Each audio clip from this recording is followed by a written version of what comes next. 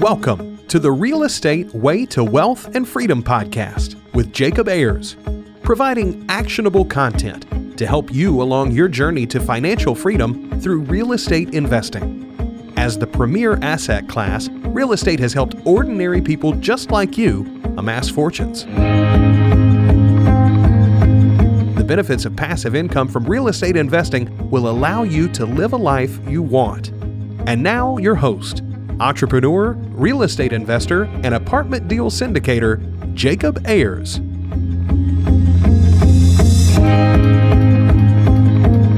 Hi, and welcome to the Real Estate Way to Wealth and Freedom podcast, episode 282. Hi, I'm your host, Jacob Ayers. Welcome back to this week's episode. Hey, I'm so glad you're here. Today's guest is Jim Murray. Over the past 10 years, Jim's multifamily real estate investments have blossomed into a successful property management company. As an investor himself, Jim intimately understands the needs of the investor landlord. In today's interview, Jim and I discuss how he went from house hacking his very first fourplex to now controlling multiple investment properties and having a property management company with over 600 units under management. All kinds of great stuff here, so let's go ahead and jump right into it.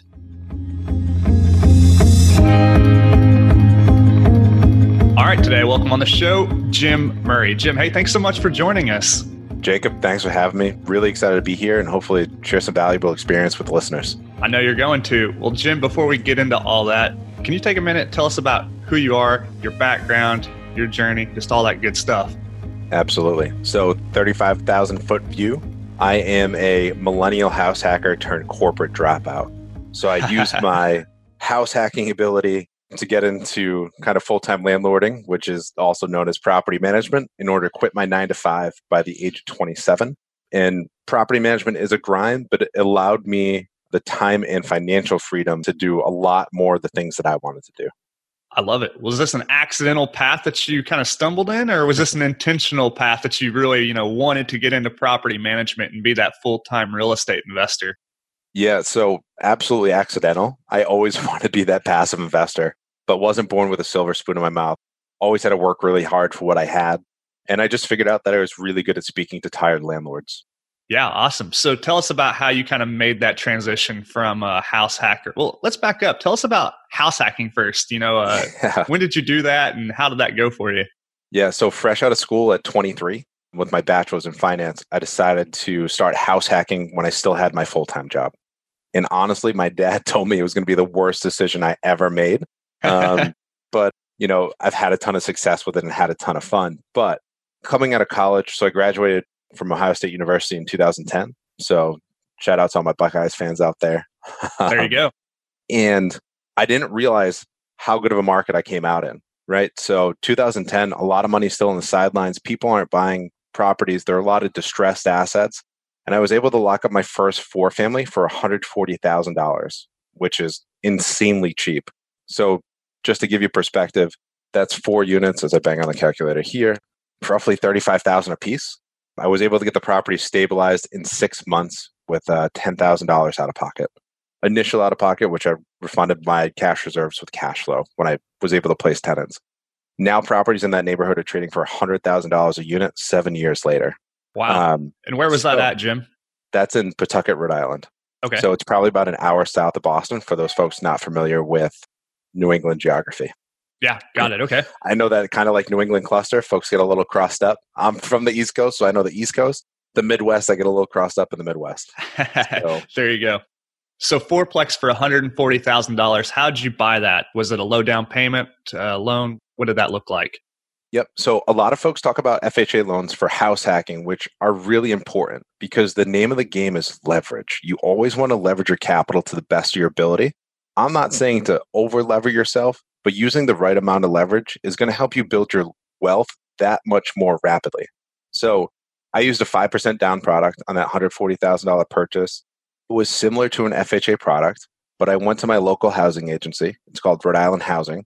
And they had a product where you did not have to pay private mortgage insurance if you had a 700 plus credit score. So on top of having a strong W-2 job where you can afford the property with or without the cash flow, having a strong credit score is going to help you out initially as well. Not only getting you into the product or into a better product like I was able to accomplish, but also getting you a lower interest rate. Because if you have poor credit and you have to pay that higher interest rate, that's detracting from the monthly cash flow that you could pocket yourself. Yeah, absolutely. So you do this low down payment, 5% down, no PMI, which is a really cool deal. You get in the property, you live in one unit. Are the other units rent ready at this point? Are they total mess? Tell us about that. Yeah. So I'm a grinder by nature, right? I had to come up from, my parents were always able to provide for us, but, just really the basics. And that just showed me how to hustle. So always had to get out there and grind. So the first year I owned that property, every single weekend, I was there putting in work. And probably the first 6 months, I was painting the vacant units. So I did have one inherited tenant and then 2 empty units. But just to give you guys a little insight, 3 days before closing, the listing agent called my agent and told him, hey, the third floor tenants haven't paid rent in 3 months. And he's like, man, this is a short sale. We've been in a contract for 7 months. This is ridiculous. They better be gone. On the day of closing, final walkthrough, thank God they were gone. Used cat litter throughout the entire unit. It was absolutely disgusting. Oh, man. And as gross as that is, I'd rather have an empty unit with no tenants and deal with used cat litter. So that gives you perspective of the work that I had to put in. Even on the day of closing, went back, cleaned it up. But I went through and I started painting every unit. And now I wasn't a good painter. I hadn't painted a ton before, but I learned a really valuable lesson. A lot of times when we get started, as investors, we're naturally cheap, but you kind of want to be frugal to find that value. You don't want to be penny wise and dollar dumb. And a move that I made is I went directly to Home Depot. And it was cool that I used the Home Depot financing to buy the products in order to bring it back to the house. I had that interest-free financing on the Home Depot card for 12 to 24 months. But I bought Glidden paint. I don't mean to bang on Glidden, but that is probably the worst decision I made when I bought that first house hack. I went through 35 gallons of paint on 3 units. Wow. It was textured walls, extremely watered down paint. I was painting over really hideous colors. I would say go out there and find yourselves a good paint. It's going to take less time. It is going to be slightly more expensive, but go to Sherwin or buy a Behr Premium or a Benjamin Moore. I'm a firm believer in Sherwin-Williams paints, but it's going to help you with the next turnover too. So what I realized once I placed tenants a couple years later when it turned over, the walls are dirty. I go and I'm washing down the walls because I use the cheapest Glidden paint because I didn't know any better. And the paint's coming off the walls as I clean it. So you want to use that higher end paint so you can go in there and wash the walls or maybe paint one wall. But that's a really big piece of advice that I would pass on to newbie investors. If you're going to go in there and paint, spend the money on the right paint. It's going to pay you in spades in the long run. Yeah, so I really like what you said there with the penny wise, dollar dumb. Kind of elaborate what you mean there. Just as a kind of a philosophy in investing in real estate, if you will. Yeah, so it's all about finding value. So I had a conversation with an investor this morning, and he was up on his roof, and he was going to repoint his chimney. And he could see daylight straight through the chimney. It was tall. It was old. And as he's up on the roof, he's thinking about how he has 2 old heating systems in the basement that he's probably going to have to replace. Now, what most people, and I don't know if this is local to New England or across the country, a lot of times when you replace heating systems, you also have to replace the chimney liner in the chimney. So he's looking at repointing the chimney. He's looking at redoing the chimney liner and replacing 2 old heating systems. He thinks that all-in cost is probably going to be about $12,000. And those are for standard gas-fired boilers. He takes a step back and he says, well, do I need the chimney if I install high-efficiency systems? He looks into it. The high-efficiency systems are going to cost him $15,000. So we're looking at $12,000 for standard efficiency. Still going to have to fix the chimney, take care of those issues, or install high-efficiency boilers for $15,000. And he went with the $15,000 because he recognized there was more value because it's not just installing those high efficiency boilers, which hopefully better service your tenants, but now it's a marketing point as well. So when he's in a B demographic neighborhood, and now he can use that as some marketing knowledge when he brings tenants in, he's like, hey, listen, I've made the right investments. I've got newer heating systems. They're high efficiency. It's going to be lower heating costs for you as a tenant. And it's brand new, so hopefully you don't have any issues. So that's the point in finding value as an investor. It's not always going the cheapest route. It's investing your dollars correctly so you're not penny wise and dollar dumb.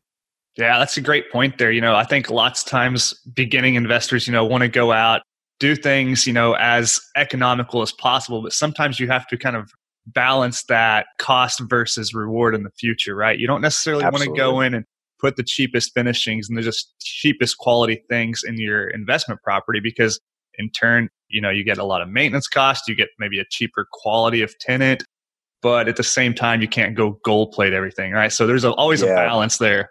Right. I think one of the biggest ones is that I come across a lot are toilets. Right? Why so? So in running the management company, a lot of times we'll come across broken toilets. In my experience, it is levels better, particularly if you don't know the age of the toilet or when it was installed, just install a new one. It's probably more water efficient. That's going to save you on your water bill, but also you have all brand new components. So a lot of times like the flapper breaks in the tank or there's other components that break in the tank. And to send a handyman out there, I'd call it $50 to $60 an hour plus parts. Maybe you're in there for like $75. We installed brand new toilets for $250, but those are higher efficiency toilets as well. So there's the trade-off. So maybe not $75 to $250 is the trade-off that you're looking for, but something to think about, right? To figure out where the value is and where you want to provide that value.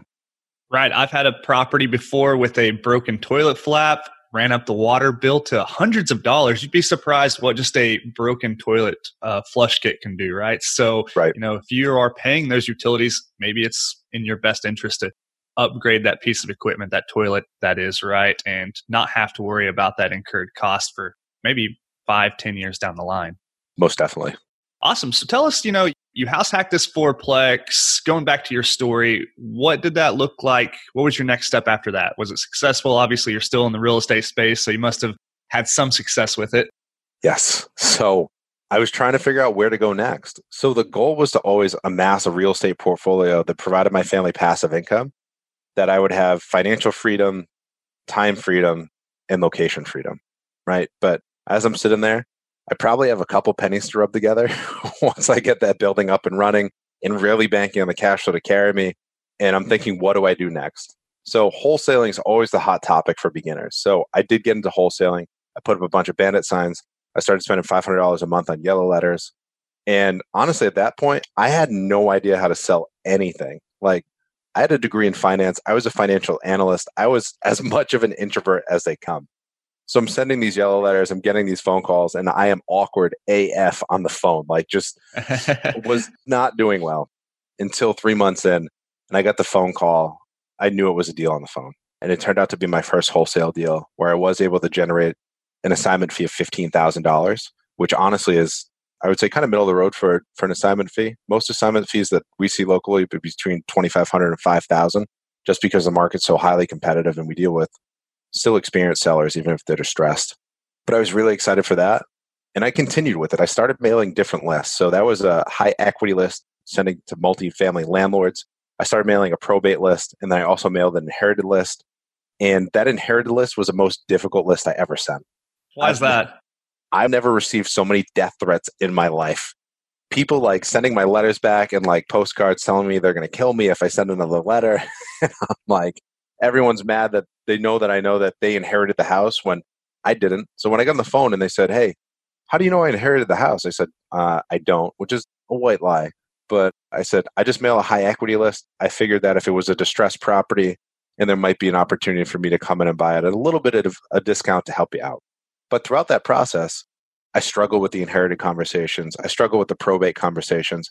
I figured out I was really good at talking to those tired landlords. And then that's when I found a partner and we decided to launch a property management business. So you kind of take cutting your teeth in the wholesaling business, right? To find your niche. You feel that you kind of resonate with these tired landlords. So what about those folks? Was it easier for you to talk to them than obviously the probates or the inherited list and all that other stuff? A lot of tired landlords don't set a process. So I always talk about Warren Buffett. So when Warren Buffett goes to analyze a stock, he has a set of rules that he uses in order to determine if he's going to purchase that stock. And this is based on years and years of experience. And I think the same thing rings true as a landlord. Whether it be how you screen your tenants or how you purchase your properties, you need to have a set of guidelines that you follow that are really like your bread and butter that help you make the decisions in order to have success in the landlord game. I've always been extremely process oriented, and a lot of these landlords just have a poor process.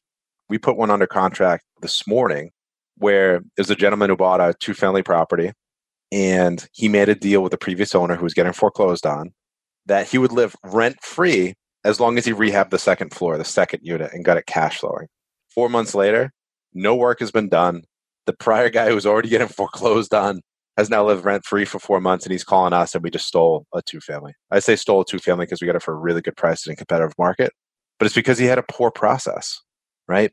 He should have had it more documented. He said he had a verbal agreement for the free rent, and it all falls down to process. So tell us what you're doing with these properties as you're able to acquire them in your wholesaling business. You're mailing now your niche of tired landlords. You're finding properties in your market. Are you turning around and buying them for your own portfolio, selling them to other investors? What were you doing at that time? Yeah, so 5 years ago when I was doing this, I'm selling them to other investors, right? And the cool part there is that was a natural segue into the property management business, because if I have access to wholesale deals and I'm funneling to investors, well, those are investors that are really good at the rehab and the flip. And if they're going to hold it, then they can pass it back to the property management business. Yeah, awesome. And we got away from that for a few years, but now we're getting back into the wholesale business, as you can tell from my story. And we're working to funnel those to the great clients that we have in order to help them build their portfolios and build their wealth.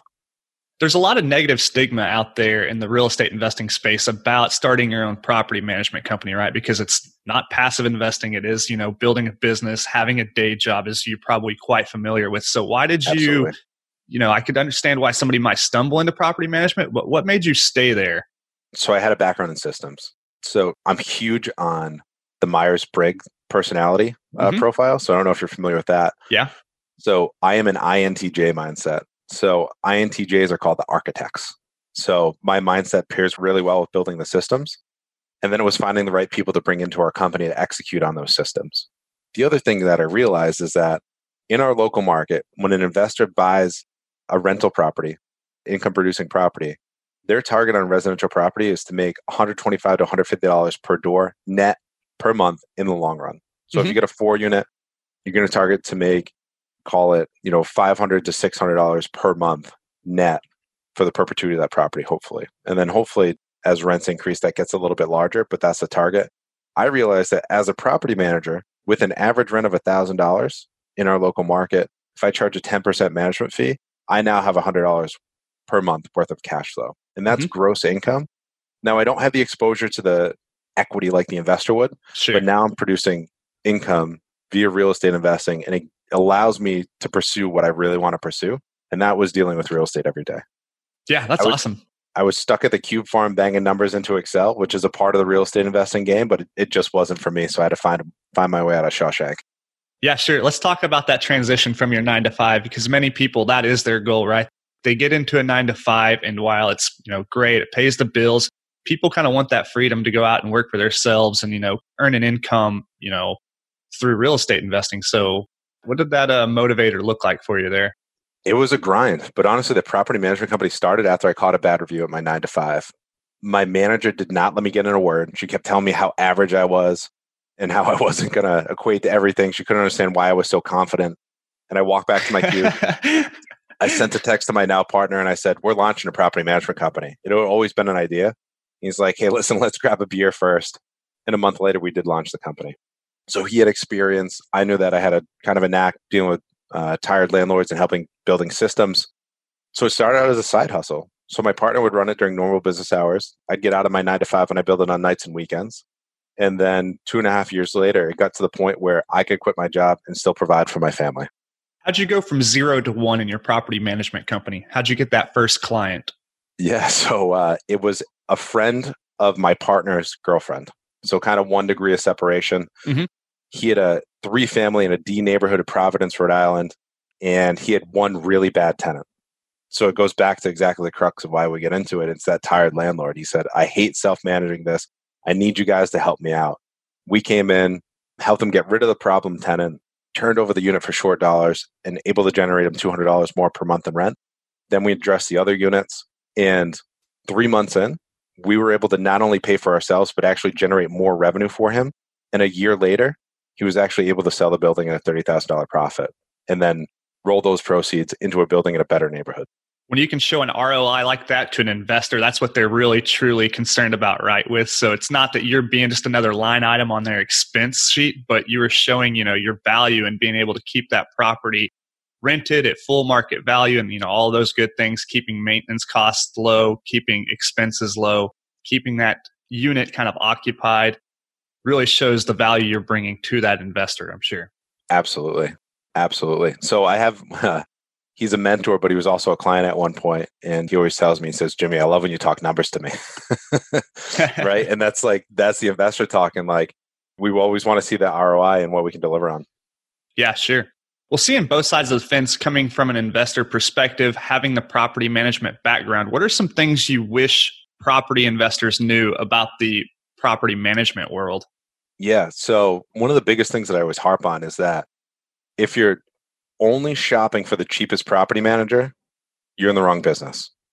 You want to find a property manager that shares a similar investment philosophy to deliver that value that you're looking for. Now, in my local market, I'm not the cheapest and I'm not the most expensive, but I seek to deliver a tremendous amount of value to our clients. So when I get on that prospective client phone call, I want to talk to them about our approach and how we're going to generate that return on investment for them. And then that pricing conversation is secondary. I think that's really critical. A lot of times prospective clients get on the phone and they're like, what's your price? All right, thanks, bye. Well, if you're only shopping based on price, you don't know how I'm going to handle your property. You don't know how I'm going to market to new prospective tenants, increase rents, develop a better ROI for you. And those are really important conversations that you need to have. Yeah, that's great. Well, what other things do you think an investor might be looking for in a property manager that you think are important? Yeah, so you want to find a property manager that has an established network, not only from vendors, and when I say vendors, like carpenters, electricians, plumbers, maybe folks that you have a tougher time getting out to the property, give you quotes, because that property manager can give those vendors a higher quality of work.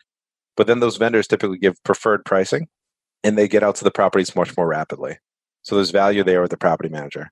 The other part is vendors in the sense of an established network with attorneys. And it's not only closing attorneys, but it can also be eviction attorneys, where in the event of an eviction, hopefully it's a lot less painful.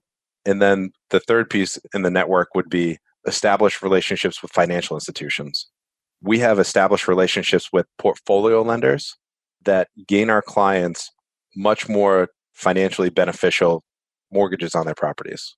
Do you think there's a balance for an investor seeking a property manager going with a really small firm versus a very large firm somewhere in the middle? I feel like if you're going with a really large property management company, maybe you're just another number in their database, right? You don't necessarily get that level of attention that you might be wanting.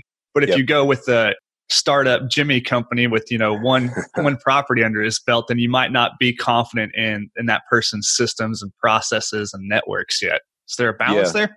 Yeah, I think there absolutely is, right? So a lot of people look for kind of like that 100-unit minimum. And this is just from my own personal experience, that 100-unit minimum to show that somebody's established.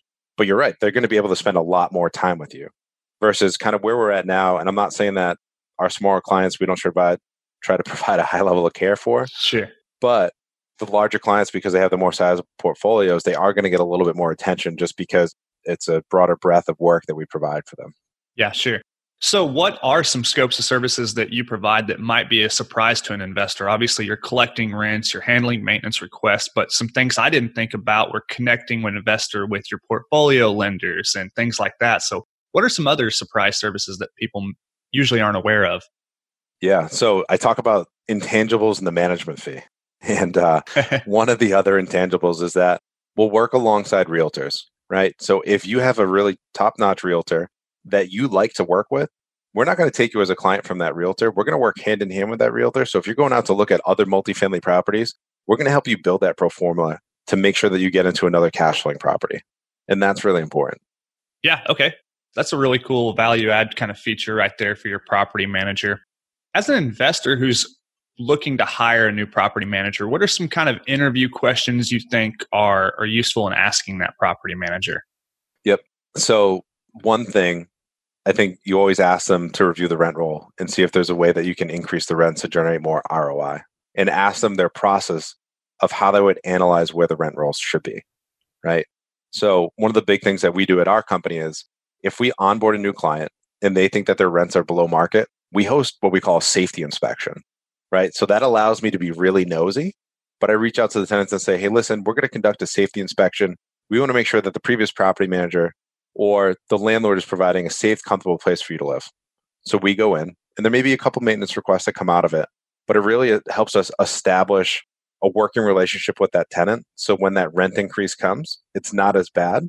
but it also helps the investor generate a better return on investment. So I think that's one process question that you should definitely ask. Like, how does a property manager evaluate your rent roll and when an increase is warranted?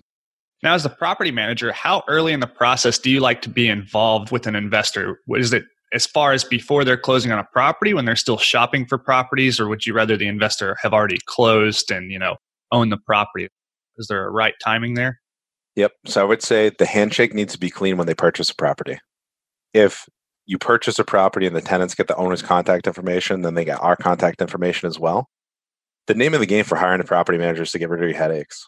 So if the tenant knows that they have the owner's number and our number, if I have to come in and drop the hammer as a property manager to address an issue, and they can reach out to the owner who might be a little bit softer, it might feel bad or put a little bit more emotion into it, they're going to play that mom versus dad game.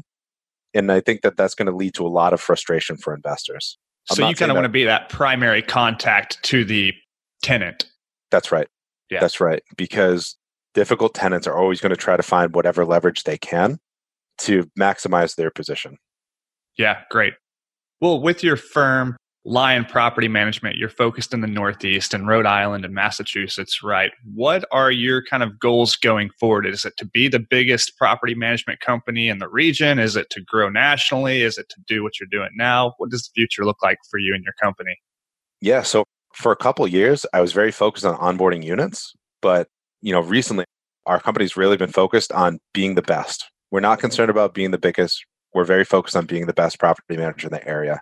And that's really important to the clients that we service. So now we've made a shift in 2020. We've hired a wholesaler, and then we're also going to start sending or hopefully increasing our marketing efforts so that we can continue to grow the portfolios of the investors that we really enjoy working with. And are you still buying properties for your own portfolio? So, being an investor on the side? Absolutely. Candidly, the market, we're really late cycle here. Cash flow is very expensive in my local market. So we've been more focused on flips. Yeah, so okay. Finding those 2 to 3 unit properties where we can sell them back to an owner-occupied borrower and really maximize our after repair value. Yeah, okay.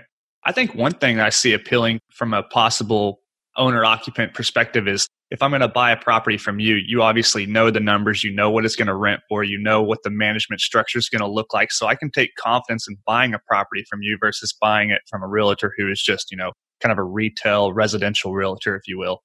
Absolutely. And the big thing is, if we're selling that triplex, there's going to be 2 out of 3 units that are occupied, obviously 1 vacant for that owner-occupied borrower, but those are going to be market rents. I'm not going to play around with market rents because that's what's going to drive the value on the back end for us. But as the investor coming in to buy it, at least you know that you have units rented at market. Yeah, awesome. Absolutely. So you're not necessarily focused on expanding to be the biggest property manager in the region, but more or less the best quality, having a really, fine-tuned operation, if you will. That's it. Absolutely. Being a great property management company is all about process in order to deliver that return that our investors are seeking. Yeah. Okay. Well, before we wrap up with the lightning round, Jim, any kind of advice you'd like to give to potential property investors out there when it comes to looking for property managers, how to vet them, how to hire them, how to work with them throughout the process? Have a conversation and build a relationship. You got to realize as an investor, when you bring in a property manager, you should be on the same level as your property manager. You play side by side, kind of locked in arms, right?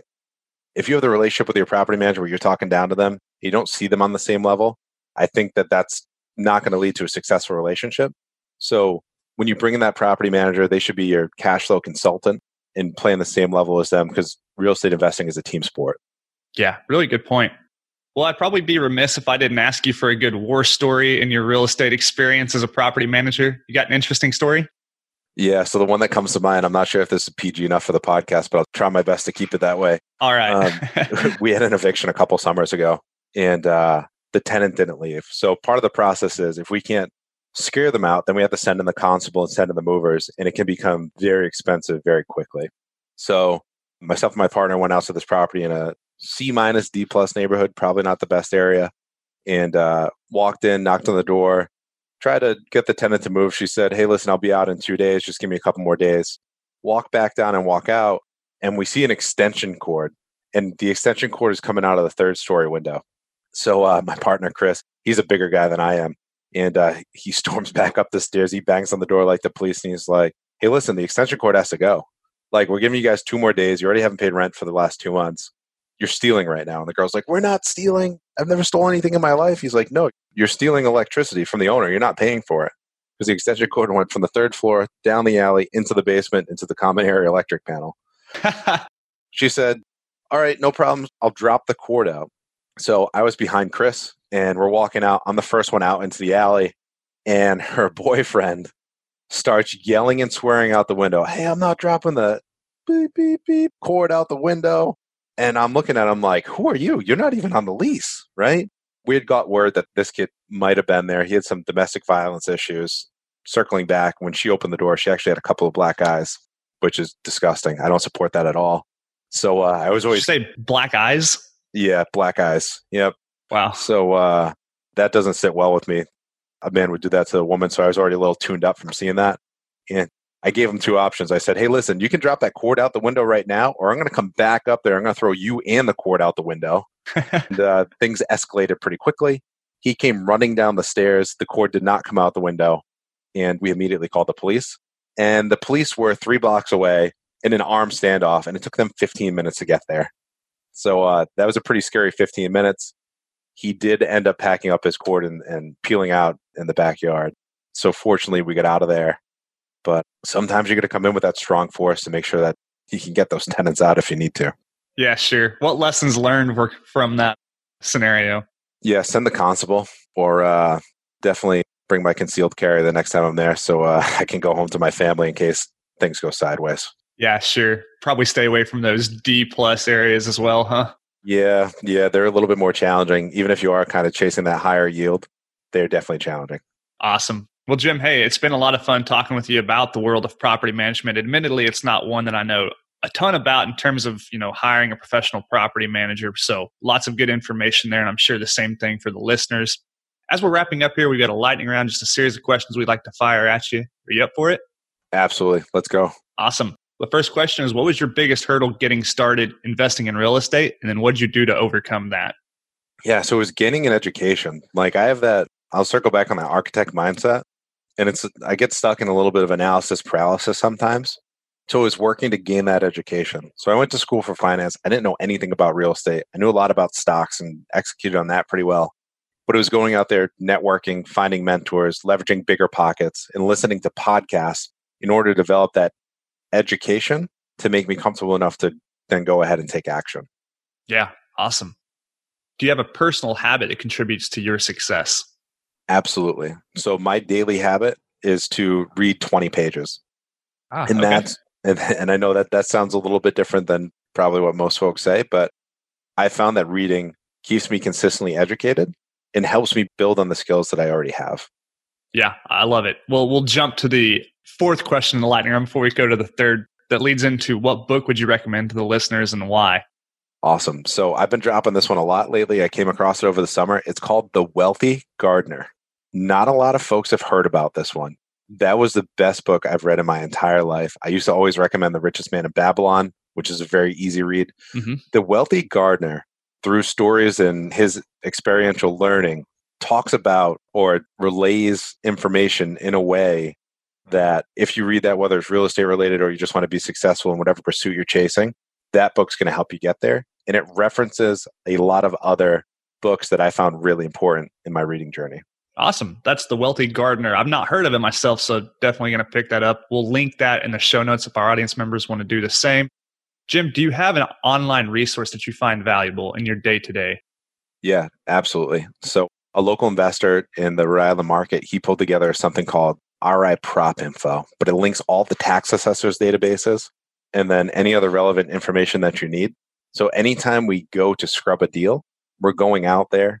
Just recently, I was able to review a wholesale deal where the wholesaler was offering the deal at a certain price only to find out that there were a couple of really large tax liens on that property. So I would say anytime you see a deal, always conduct your due diligence. That's RI Prop Info. That's Rhode Island, I'm assuming, for your regional market. So if anybody happens to be up in that market, definitely check that out. I wish something existed like that in mine. Perhaps it does. Absolutely. Well, Jim, last question in the lightning round. If you were to give advice to your 20-year-old self to get started investing in real estate, what would you go back and tell yourself?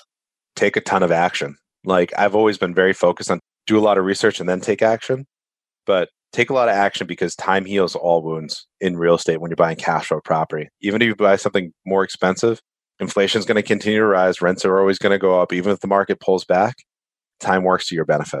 I love it. Well, Jim, hey, it's been a lot of fun having you on, talking about the world of property management, how you got started from that very first house hack to now controlling. Well, we didn't touch on that. How many units are you under management with your property management now? Just to give us some magnitude. We currently have 600 units under management.